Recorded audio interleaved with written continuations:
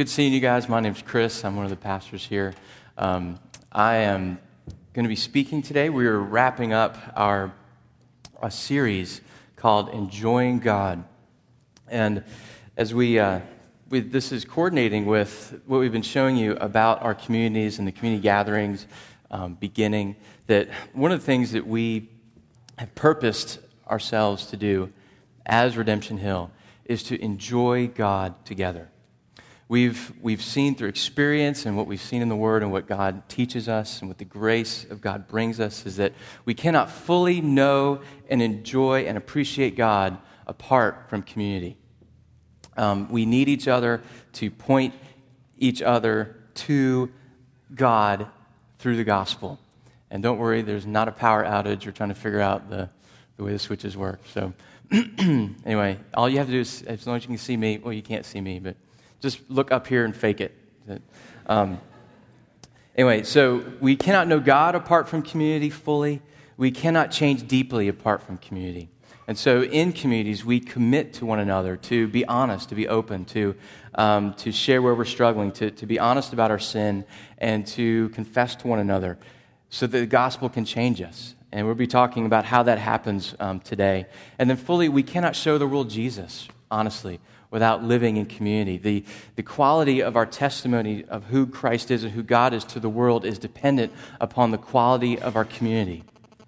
So that's why we purpose ourselves and we commit to one another to be not just here on a Sunday morning for a couple hours. This is one small sliver, a very important sliver of what the church is.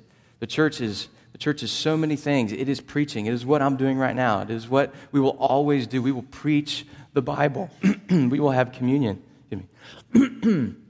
together in a setting like this. But then we also scatter to our communities where we live out the implications of what we hear on a Sunday morning. So if you're interested in finding more about where those are, how those are, who leads them, there's a few people here in blue shirts today. You can meet them, and if you go to the back of the gym after the service today, you'll see we have communities in the Fan, Glen Allen, West End, Churchill, North Side, Museum District, South Side, all over the place. You can meet those leaders and find out more about where they meet, when they gather, and all that good stuff. So that'll be after the service today. So we've been enjoying God. The reason why we've labored with this and spent 4 weeks on this very simple idea is that it is so easy for us to know stuff about God, to say stuff about God, to know truth about God, but not really believe it. If we're very honest, we are unbelieving believers. We know stuff about God that we really, really don't believe. It's a shocking statement to some. But this is what I mean. There's a difference between knowing that, let's say, honey is sweet and understanding that when people put it in cookies to make things sweet and people use it for food to make things sweet. It's one thing to know that. But it's another thing to have tasted honey and have a sense of its sweetness. In the same way, it's one thing for us to know facts about God. But it's a whole other thing to enjoy Him. And we see very clearly from how we live and our behavior that we don't really enjoy God to the full. So what I want to do today and what we've been trying to do for the last 3 weeks is to close the gap between our on paper belief and our functional belief, between what we know is true and what is real to us. So I'm hoping by the end of this that the things that we know about God to be true, they will become so real, and just like honey, we'll be able to taste it and be changed by it. So we know that these connections are real. Look at 1 John 3, verse 5 and 6 says this. He's saying here that you know that Jesus, He appeared to take away sins, and in Him there is no sin. No one who abides in Christ keeps on sinning. No one who keeps on sinning has either seen Him or known Him. That's a pretty direct statement there at the end. But I'd not have time to go into all the wonderful things in that statement. But this is what I want to draw out. Look at the connection between sinning. Sinning is choosing to enjoy, choosing to worship, choosing to adore anything besides God. And those that do that, we that do that, when we do that, we are not seeing God clearly or knowing Him fully.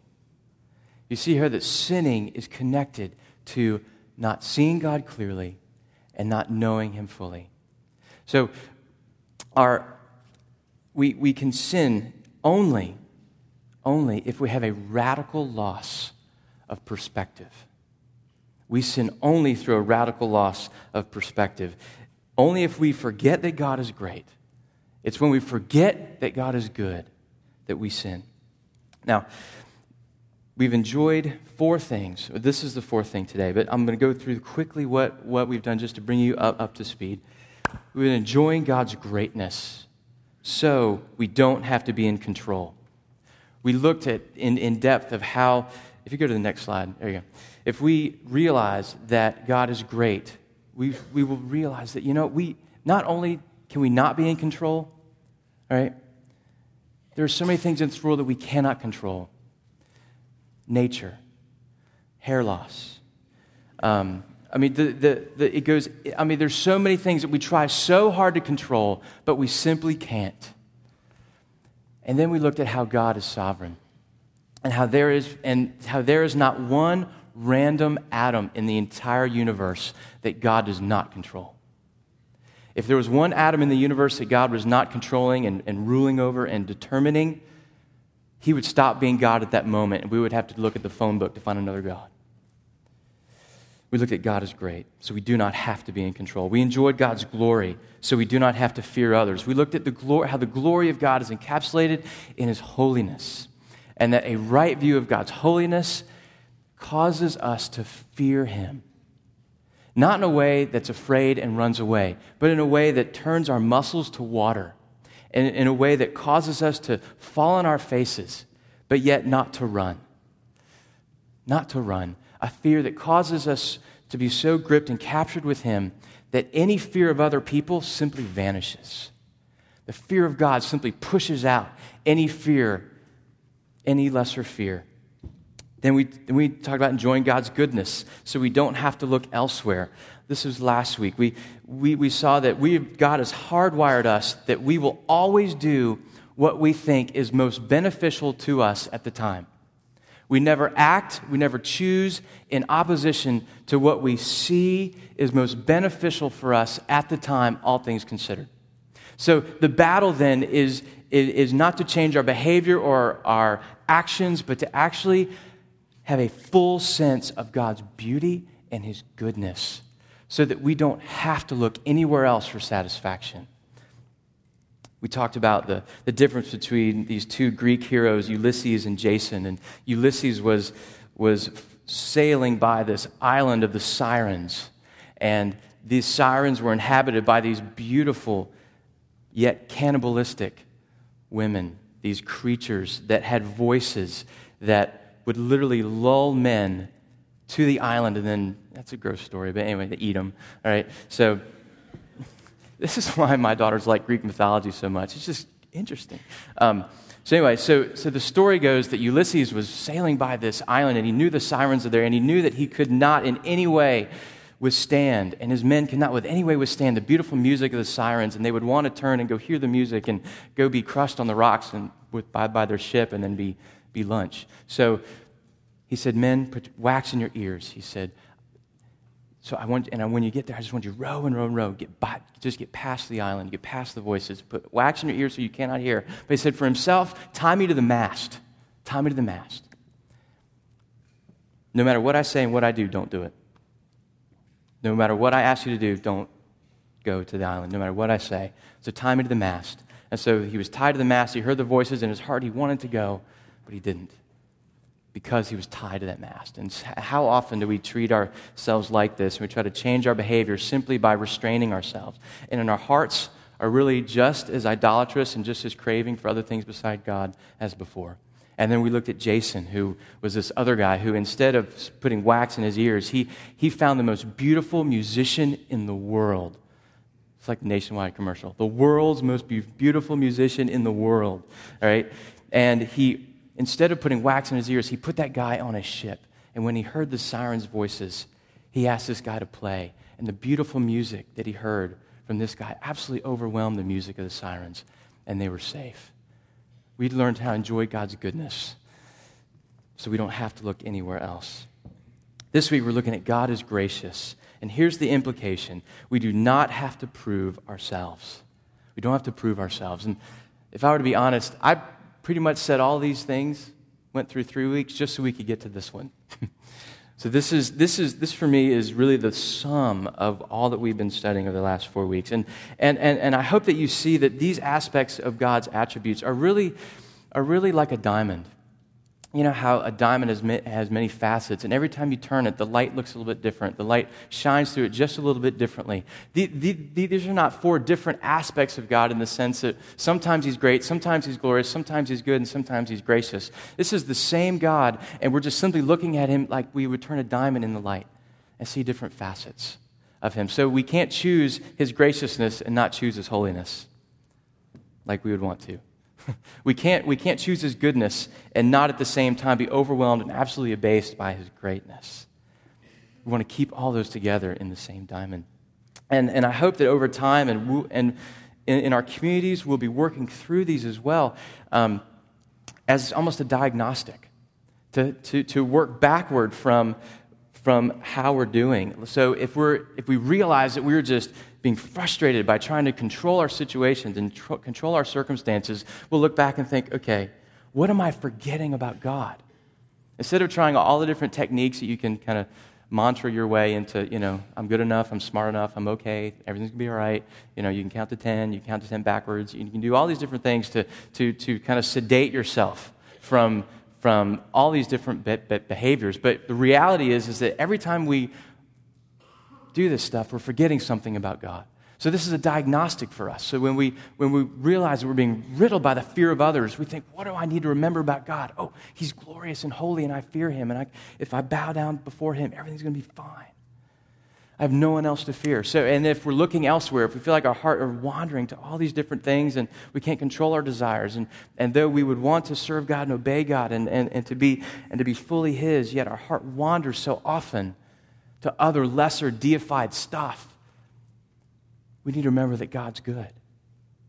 See, all of our sin, all of our negative emotions are a symptom of unbelief. All of them. Now, as we work through this, I want you to think, be careful as we work through this stuff today. I'm not saying a reaction should be to these negative emotions and reactions that I should not do these things. While you shouldn't. And there's an aspect where you have to look at stuff, I shouldn't look elsewhere because God is good. I shouldn't prove myself because God is gracious. I shouldn't fear others because God is glorious. But that does not help you change. What helps us change is when we realize that we don't have to do these things. So, we're going to get into that. You ready?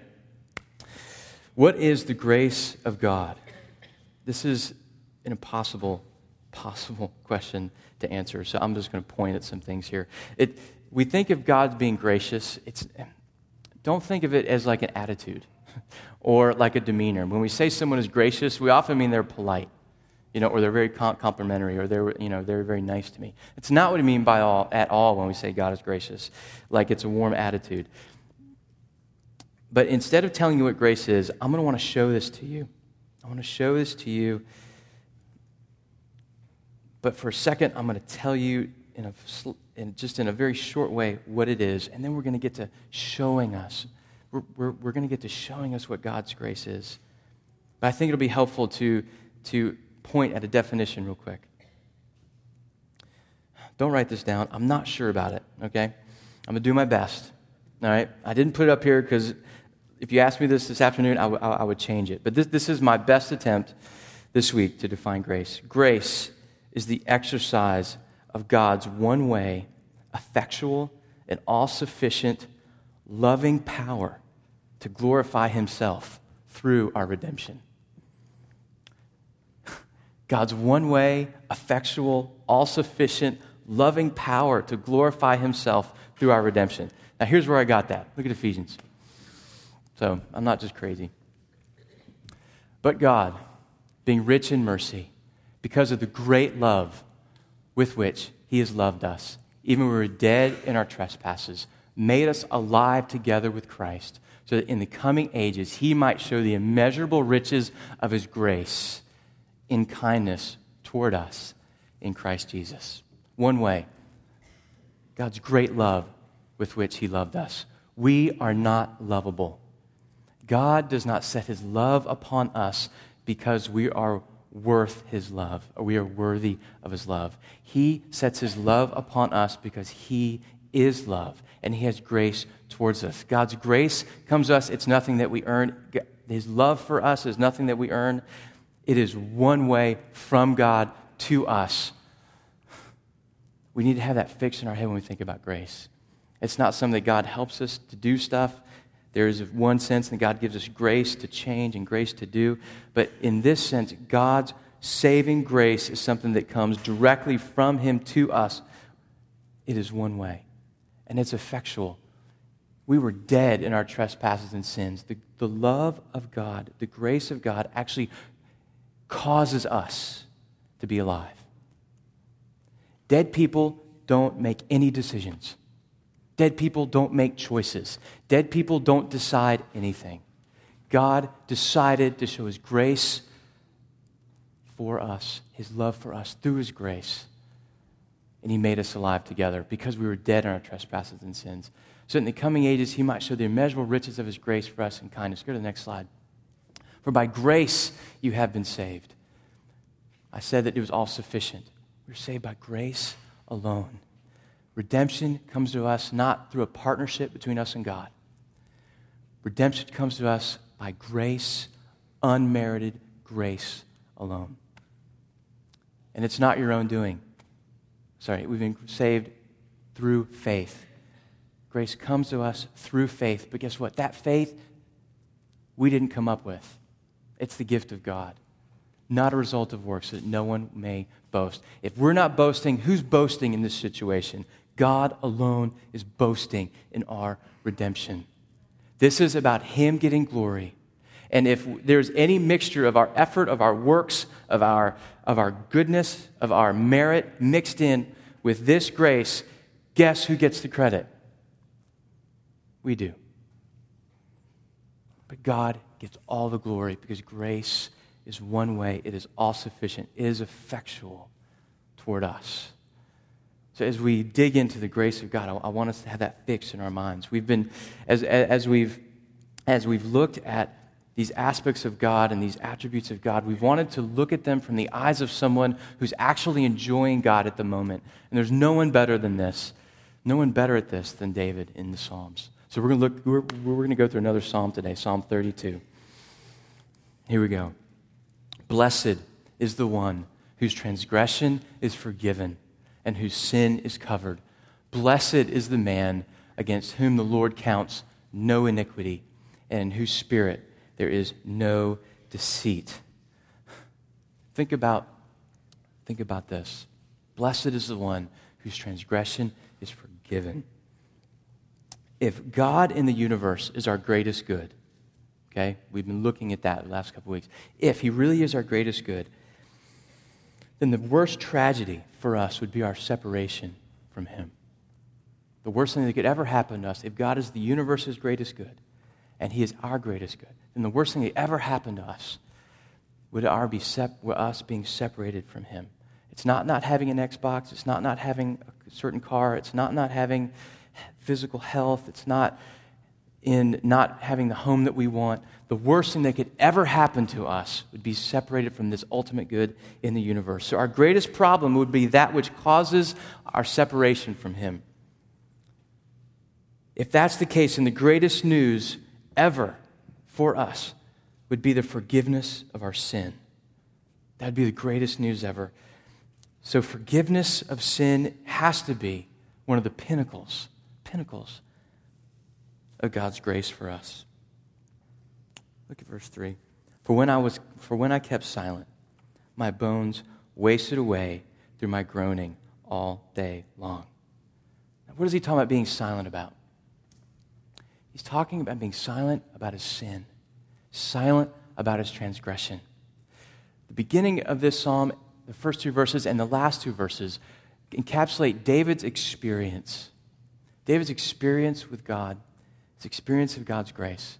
And so we're going to see at the beginning, this is what he realizes after going through verses 3, 4, 5, 6, and on. He realizes that blessed is the one whose transgression is forgiven. But that's not where he started. That's not where he started. He started like just where you and I start, with keeping silent about our weaknesses, silent about our failures, and silent about our sin. He starts right where you and I start. He doesn't immediately acknowledge his transgressions against God. He knows about it, he groans about it, yet he keeps silent. Now, what does it mean for him to do this?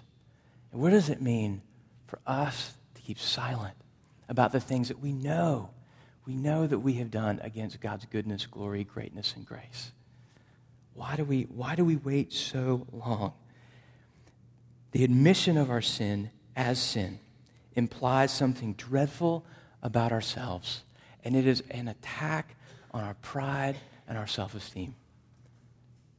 We're not quick to confess our sins. We're not quick to confess where we struggle and where we're weak. Confessing sin, not as weakness, not as struggles, not as I was defeated, or I had a lack of indiscretion. No, sin as sin. We don't want to say that because it says so much about who we really are.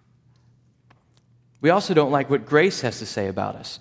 We want to have some want to have some participation in this so we can get some credit for the change that God brings into our lives. So we struggle with this idea of sin. We struggle with the idea of grace.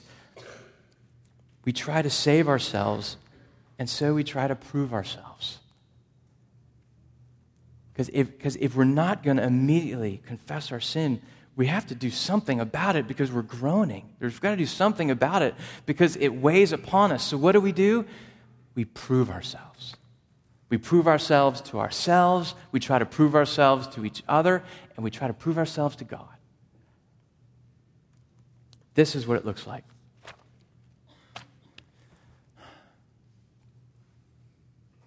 I wonder which one of these applies to you the most. As we go through these, just think, okay, which one could I put the check mark by? We prove ourselves by defending ourselves. Think about it this way.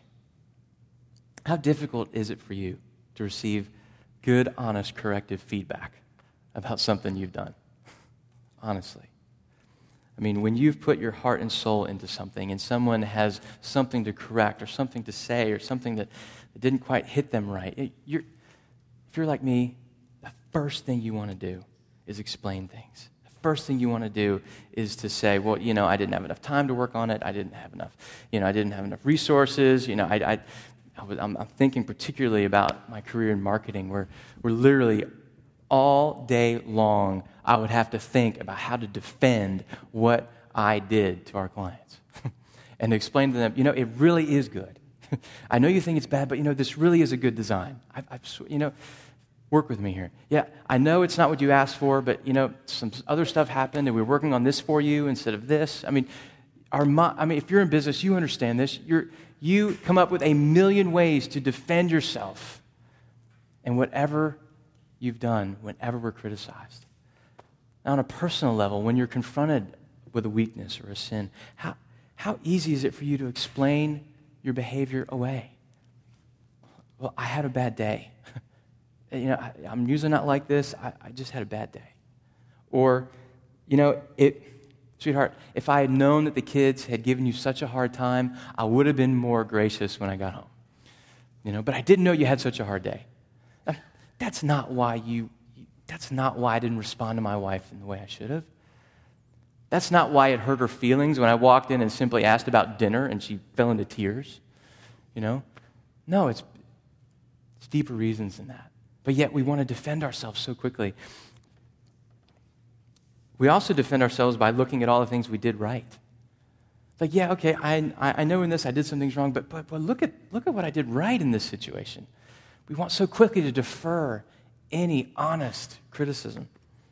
And as a result, we rarely have conversations about the difficult things in our lives? Rarely. Think about your conversations. When was the last time you had an honest, open talk with your spouse, with a friend, with someone in your community, where you talked directly and exactly about things that you were struggling with, you were having huge difficulties with? We don't want to have those conversations because we want to keep defending ourselves and to prove ourselves to other people. We pretend. To what lengths do you go to keep up appearances? I mean, how bad does it have to get before we'll ask for help? Something in our homes or something that we're working on or something that we just can't figure out. Guys, how long do we have to be lost before we'll ask for directions? I mean, I'm so glad there's GPS on this thing. Oh my gosh. I no longer have to look foolish in front of folks at gas stations and 7-Elevens anymore, you know? We want to pretend we're not lost. Think about the damage control that you exercise over your reputation. How do you feel like you avoid reflecting deeply on your life? If you do, I venture to say that not many people know the real you. If I'm even more direct, I don't think you know the real you. I don't think I know the real me when I am pretending and trying so hard to keep up appearances in front of others. Hiding. I do this. When things are going really well for me, I'm working on all cylinders. You know, the sky is blue, grass is green, I'm on top of things. I am the most social person. I am calling people. I am inviting myself over for dinner. I mean, I'm doing all kinds of I'm just out there, okay? But when I'm not doing so well, I tend to not return phone calls. I tend to keep to myself. I tend to not be so honest and open when I'm not doing well. Do you do that too? I realize that I'm trying to prove myself to myself. Now, is your biggest fear that people will reject the real you? Oftentimes when we hide, we redefine sin as we feel shamed by our sin, not because we've sinned against God, but oftentimes because we have sinned against the idea that we have about who we are. We've sinned against our upbringing. We've sinned against our morality. We've sinned against our moral code. And so we feel shame, not because we've broken God's law, but because we've broken our own. And we can shed tears over that. But that's not real repentance. It's just hiding. Or we blame. Okay. When something goes wrong, we react sinfully. When we get angry, we can blame everything around us. We can blame, like I just said, we can blame the day that we had, the thing that went crazy at work, the thing that absolutely exploded on us that we never anticipated, the client that we just lost. We can blame it there, or we can blame it on our upbringing. I mean, I had a bad, dysfunctional family. I mean, my dad, my mom, my sisters, that's why I react the way I do. Or my personal history. I've been through a lot in my life. I've been abused by this or by that. I've been disregarded. I've been disrespected. That's why I'm angry. That's why I do the things that I do. There's so many things that we can point to besides us. Or biology. I'm just Irish, or I'm just Spanish, or I'm just white, I'm just black. You know, whatever it is, we can blame. We do anything but, and we also even blame sin itself. We use words like defeated. Like I was defeated by sin. Like it's some power out there, not inside of us. Like I was attacked by a monster. You know, what was I supposed to do, you know? So, no, that's not what sin is. Sin is an inordinate desire that's deep within us. So we can use words like defeated, but when we do that sometimes we're trying to cover up the fact that we just did what we really wanted to do. We don't want to be honest, so we blame others. We minimize. I'm not really that bad. We compare ourselves to other people to justify our behavior. We highlight our goodness, the good things we do, to make up for our badness. And like I already said, we use these euphemisms like, I was just being thoughtless. Or, I just haven't been disciplined recently. Or, I've just been really preoccupied with other things. That's why I wasn't so careful when I spoke to you. Or that's why I haven't been caring for you. And those things just simply minimize the reality that we sin.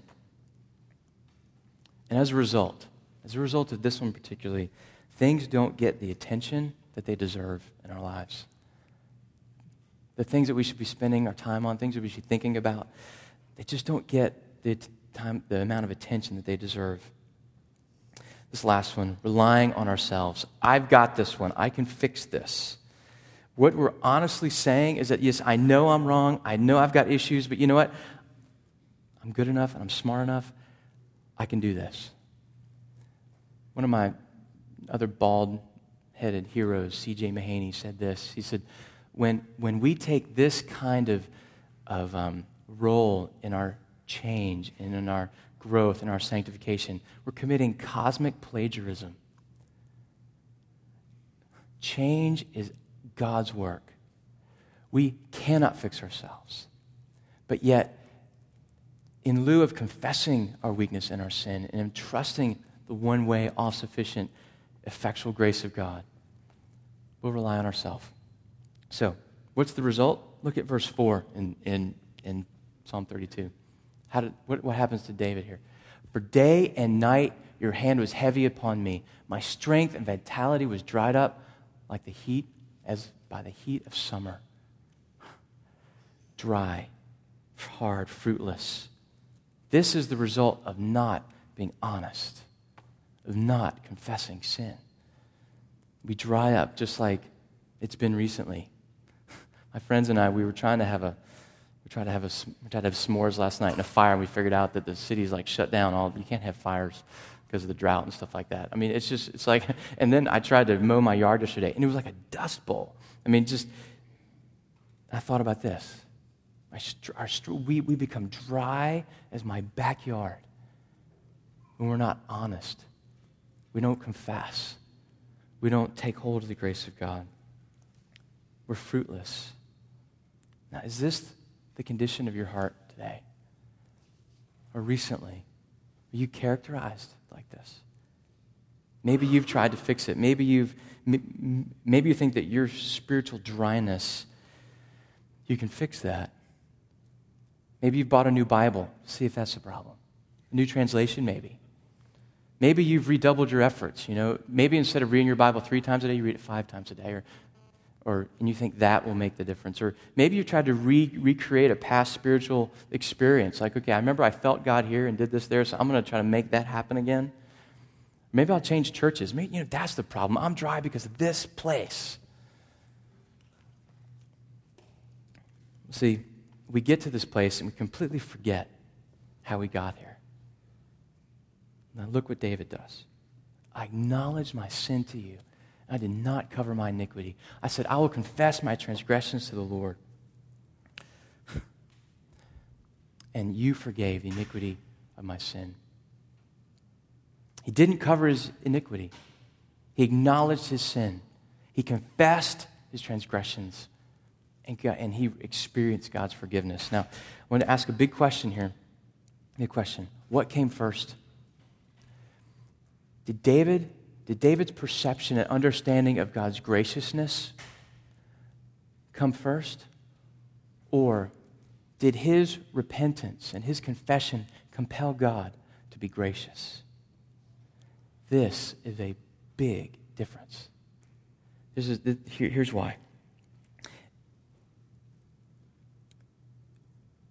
If we believe that in order for God to be gracious toward us, that we have to do these things, then it's very likely that we are repenting of our sin for fear of punishment and not because we've sinned against God. It's very likely that we're just doing the wise thing and confessing our sin because I don't want to be punished for it. But if we realize that God is gracious, our hearts are melted, and we are free, open, fearless to confess our sins, like David. Which comes first? I know for David it came first, that God was gracious. Last week, we talked about Moses and how God revealed himself to Moses. And we looked in Exodus 34. Let me read this to us. Moses had asked to see God's glory. He had asked to though he had found favor with God, he wanted to see God in his glory. And this is what God said to him. He didn't necessarily show him his glory in some sort of visual splendor. Moses got a sermon. He got a sermon about God's goodness. The Lord, a God merciful and gracious, slow to anger and abounding in steadfast love and faithfulness, keeping steadfast love for thousands, forgiving iniquity, transgression, and sin. But he will by no means clear the guilty, visiting the iniquity of the fathers on the children and the children's children to the third and fourth generation. And Moses quickly bowed his head toward the earth and worshiped. This is how I know God's grace comes first. What was Israel doing at the bottom of the mountain, in the field, when God was revealing his grace to Moses? Do you remember? Were they worshiping? Were they praying? Were they rejoicing? They were.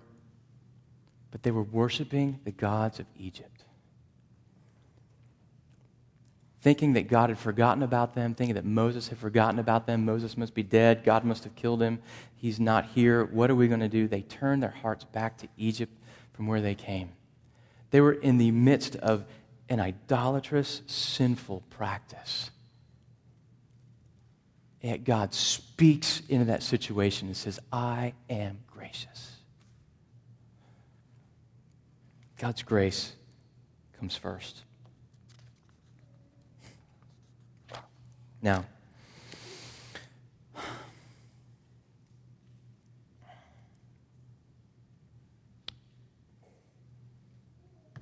let's look at verse 6. If you'll go to verse 6, it says this. Because David has experienced the grace of God, the one way, compassionate grace of God, he says this now.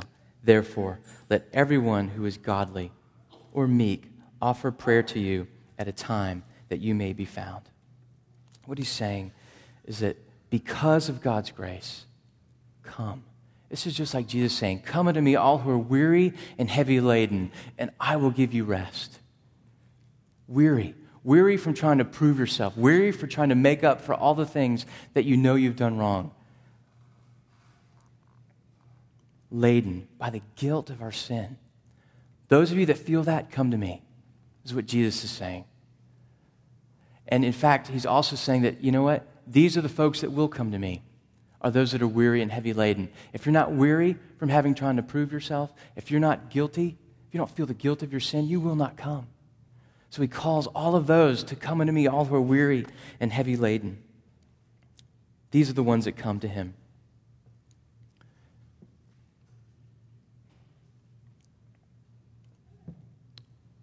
It says here that you are a hiding place for me. You've preserved me from trouble. You surround me with shouts of deliverance. This is what he's confessing about God. Now, in the verse right before this, he says that, I actually didn't put it up here, but if you look in your Bibles, it says, therefore, let everyone who is godly offer prayer to you at a time that you may be found, because surely in the rush of great waters they shall not reach him. In the rush of great waters they shall not reach him. What is he talking about? Talking about the rush of the great waters of God's wrath. If you will confess your sins and hide yourself in the goodness and the righteousness of Christ, the great flood of God's wrath will not reach us, is what he's saying. David had it in his mind here, these empty riverbeds in the desert in Israel that during the summer seasons are completely dry. But rain comes into the Middle East so suddenly, almost out of nowhere. And these dry riverbeds can become suddenly full of gushing water because of rainfall that comes uphill miles away. So what he's saying here is that you can be stuck in this dry riverbed and feeding your sheep there or whatever, and literally out of nowhere, this rushing water can come towards you. That's what's in his head. And he says, guess what? I hid myself in God's goodness. I've been forgiven of my sin, and the great waters of God's wrath will not reach me. Now, this is exactly what Jesus did for us. He suffered the fullness of God's wrath against sin so that God's wrath will no longer reach us. This is good news. Now, what does this have to say about us proving ourselves? Look at this. What does Jesus' death on the cross have to say about us who are so bent on proving ourselves? What does it say to us? It says this. First of all, it says you cannot prove yourself. The cross says that you cannot prove yourself. You cannot. If you go to that slide where it says you cannot prove yourself, if it's up there. If not, it's okay. Here we go. You cannot prove yourself. Look at this. The reality is that we go deeper into the gospel. As we go deeper into the gospel, the more we comprehend our sin. Think about that. The deeper we go into the gospel, the more we comprehend and confess aloud the depth of our sinfulness. A gruesome death like the one Christ endured for us would be only required for one who is exceedingly sinful and unable to please a holy God. We try so hard to maintain our reputation, though. We're so worried about what folks might be saying. We become fearful and defensive. But yet, look at what the cross says about us. Look at this next quote. It says, "Indeed, the most humiliating gossip." Think about this. All right, we're fearful about how people talk about us. All right, think about this. The most humiliating gossip that could ever be whispered about me is blared from Golgotha's hill, and my self-righteous reputation is left in ruins in the wake of its revelations. With the worst facts about me exposed to the view of others, I find myself feeling that I have truly nothing left to hide. Nothing left to hide. The cross simply disposes of our righteousness. Completely exposes us for who we really are. We cannot receive at the same time the benefits of the forgiveness of our sins and try to prove ourselves at the same time. It is mutually exclusive. We cannot receive the benefits of the cross and not also experience its exposure about who we are. We can't do it, and we try so hard. I'm a Christian, I get this, I get the cross, I need the cross, I wear it around my neck, I talk about the cross, I look at the cross, I need the cross. But I'm not really that bad. We try to prove ourselves, even still, in light of the cross. How on earth can we stand next to the cross and have anything left to say? But we do. This is what it looks like. We cannot defend ourselves in light of this. We cannot defend ourselves in light of what our sins were worth. This man on a cross is what our life produced. There's no argument against that. You cannot pretend and hide anymore. We just simply cannot. We want to keep everyone admiring us, but yet any connection to the cross leaves our self-righteousness and reputation in ruins. The cross says that we are not okay. We are so tempted to pretend and hide. Now, I'm going to take a moment here to explain how this particular temptation to pretend in light of the cross is important for us as leaders and pastors, and particularly as me. So personally, last week you got Odysseus and Jason. This week the illustration is me. So here we go. One of the biggest temptations for us is to try to please others and to keep a good reputation. That is one of the biggest temptations for us pastors. Now, because of this, because of this temptation and because of all the qualifications for leaders and pastors to be above reproach, we have to fight diligently, ruthlessly for honesty. One of the things that Robert Ray and I work on so hard is we're fighting for honesty in how we're really doing what's going on in our lives. This is why Paul exhorts Timothy to keep a close watch on your teaching. That's not what it says. It says keep a close watch on yourself and on the teaching or the doctrine. Persist in this, for by so doing you will save both yourself and your hearers. The truth is this, guys. It is so much easier to watch our doctrine, especially in this environment, than it is to watch our life. Now, toward this end and toward realizing this at Redemption Hill between the three elders, we took 2 weeks of working sabbaticals this summer to where we would pull away and not just work within our lives as pastors, as fathers, as husbands, as friends, but to work on our lives in these capacities. So we took 2 weeks to pull back from our ministry responsibilities and to work on ourselves. This time was incredibly fruitful for Rebecca and I. And I mean, despite in the middle of lice treatments and fevers and the kids are going crazy, Rebecca and I actually got a couple hours a day to sit down in peace and quiet and actually talk about us. I could not remember the last time we'd spent that much time simply talking about what's going on with our hearts and our marriage and our family. So it was really good, but we also realized some real weakness and sin on my part. Several areas where I've realized my heart had grown cold, particularly in my role of encouraging her, leading her, of discipling our kids, and if I'll be I will be honest, my own affections for God. I just realized that I've been pouring so much of my heart and my mind and my attention into what I do here, into all the ministry things that I'm responsible for, that my heart had really started to grow cold.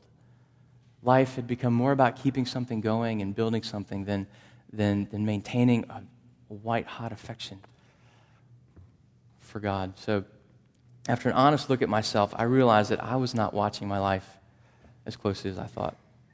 So I honestly took this to Robert Ray after my 2 weeks and said, look, I realized all this stuff about me.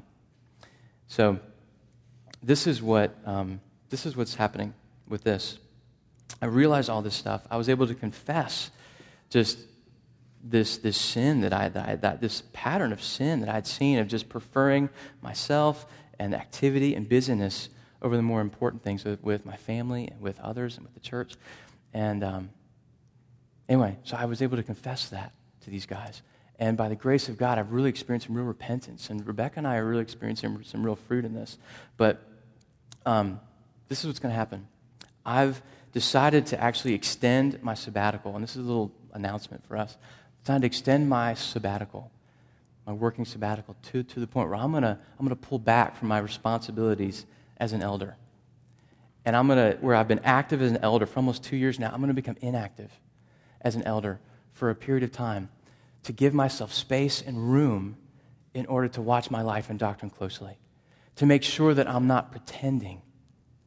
Now, there's been some great fruit. I've been repenting, and I've been working on some things, but I want to make sure that it's not just a moment of conviction, but I actually set up healthy patterns for myself, for my wife, and for our family. So this is going to help. This is really going to help me. It's going to help us. It's going to help us as a church. I love you guys. I love this church. I love all that God is doing here. But I am feeling the conviction to pull back, to take my mind and heart off of all of it, to put my mind and heart back where it needs to be for now. So, in Titus it says to be a lover of good, to be self-controlled, to be upright, holy, and disciplined. I want to be those things. And it just doesn't feel right until I'm sure I'm walking in those things to continue to be responsible for the whole thing. So anyway, just hear me. Rebecca's also doing this. She's pulling back from almost all of her ministry responsibilities with RH Kids. And so we're going to be able to do this together. I'm really excited about that. It's not easy for us at all. Please pray for me. Please pray for her. But it's going to be worth it. Now, I know what some of you guys are thinking. Let me just say this.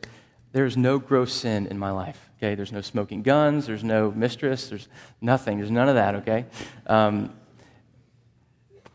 I've not used any euphemisms in anything I just described. I stand before God with a clean conscience, and this was completely my decision too. It all came about when Robert, at the end of our sabbaticals, asked, do we need to extend them? Do we need to become inactive as elders for a season in order to make sure that everything's right with our heart, everything's right with our home? And I said, yeah, I'll take that one.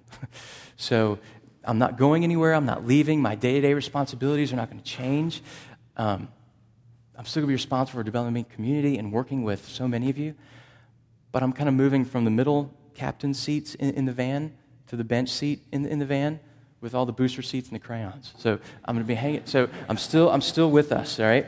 So please feel free to ask me any questions, ask Robert Ray any questions about this. I'm so looking forward to serving you guys with full heart and loving my wife more than I ever have and serving my kids the way I should. So anyway, pardon the commercial. But I hope you see that this is a reality that we want so much to pretend. And I just can't pretend. I want to make sure I'm not pretending. So, we cannot blame anything but ourselves. That's what the cross says. If you look at the next slide, or where we were, we cannot blame anything but ourselves. There's a man on the cross in our place. Somebody has died. We cannot excuse this. We did it. We sinned. There is a man experiencing death on the cross. There's a smoking gun with our fingerprints on it. We cannot blame anybody for ourselves. This is what the cross says. We can't minimize our sin. I mean, who are we kidding? We cannot minimize this. Jesus on the cross said, my God, why have you forsaken me? Our sins caused Jesus, the perfect Son of God, to be separated from his Father. There's no minimizing it, folks. We want so much to confess our weaknesses and just be adjusted a little bit. We don't want to be seen as sinful and dead and raised from the dead. We just want a little adjustment, like a chiropractor. You know, something's just a little off, you know? Just adjust me a little bit. That's what we want, but that's not repentance. That's not going to bring us the blessedness and the happiness that David's talking about. So, I'm going to wrap up here. It's not just the cross says that we cannot do these things. It says, like I said before, that we don't have to. We don't have to do these things. The righteousness of Jesus shows for once and for all time that we do not have to prove ourselves anymore. Romans 10:3 says this. It says, for being ignorant of the righteousness of God. He's talking about Jews that have not yet come to faith in Jesus. He says they seek to establish their own. Being ignorant of God's righteousness and seeking to establish their own, they did not submit to God's righteousness, for Christ is the end of the law for righteousness to everyone who believes. Think about it this way. All of our efforts, all of our desires to prove ourselves is an attempt for righteousness. It's an attempt to make things that are not right. We know they're not right. Others know they're not right. God knows they're not right, yet, but we're trying to make them right. We're trying to prove our own righteousness because we're ignorant. We don't get it. We don't see the perfect righteousness of Christ imputed to us through Jesus on the cross. He lived the perfect life, and that's been given to us. But because we forget that, because we're not conscious of that, because we don't savor that, because we don't look at that, and because we're arrogant, we want to prove ourselves. So we don't have to defend ourselves, though. We don't have to defend ourselves anymore. Before the throne of God above, we have a strong and perfect plea. A great high priest whose name is love, and whoever lives and pleads for me. Because this sinless Savior died, my sinful soul is counted free. For God the just is satisfied to look on him and pardon us, and pardon me. Pardon me. No. To look on him and pardon me. Our one and only defense.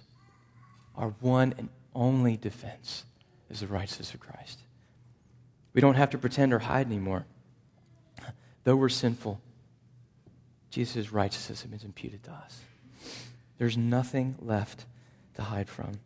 God proves himself gracious so we can fully repent of our sins to God and in front of others. Contemplate his righteousness. We don't have to blame anything around us. We can own the full extent of our sins because Christ was blamed for our sins. There's no more blame to go around. We don't need to blame shift anymore. God, through the cross, is saying, I have blamed my son in your place. I have blamed him for your sins. There is no more condemnation. He took it all. There is not just, he took some condemnation and we keep a little bit just to keep ourselves in check. There is no condemnation for those who are in Christ Jesus. There's no need to minimize our sin. It's gone. Our sin is gone. Every time we're tempted to minimize it, make light of it, realize that because of Jesus on the cross, it is gone. As far as the east is from the west, God has removed our sins from us. He put away sins by the sacrifice of his Son. We can put aside all of our minimizing of what we do. So what is relying on ourselves in light of this? Relying on ourselves is not just wrong. Look, it's unnecessary. Do you see that? To rely on ourselves, to fix ourselves is absolutely unnecessary. There's nothing left to do but to worship him. Nothing. Nothing left to do but to worship God for his grace and his goodness. Sin is really us worshiping something else instead of God. We worship our way into it, guys. We worship our way into our weaknesses and our struggles and our problems and our negative emotions and all the bad things we experience. We worship our way into that by perceiving other things that are better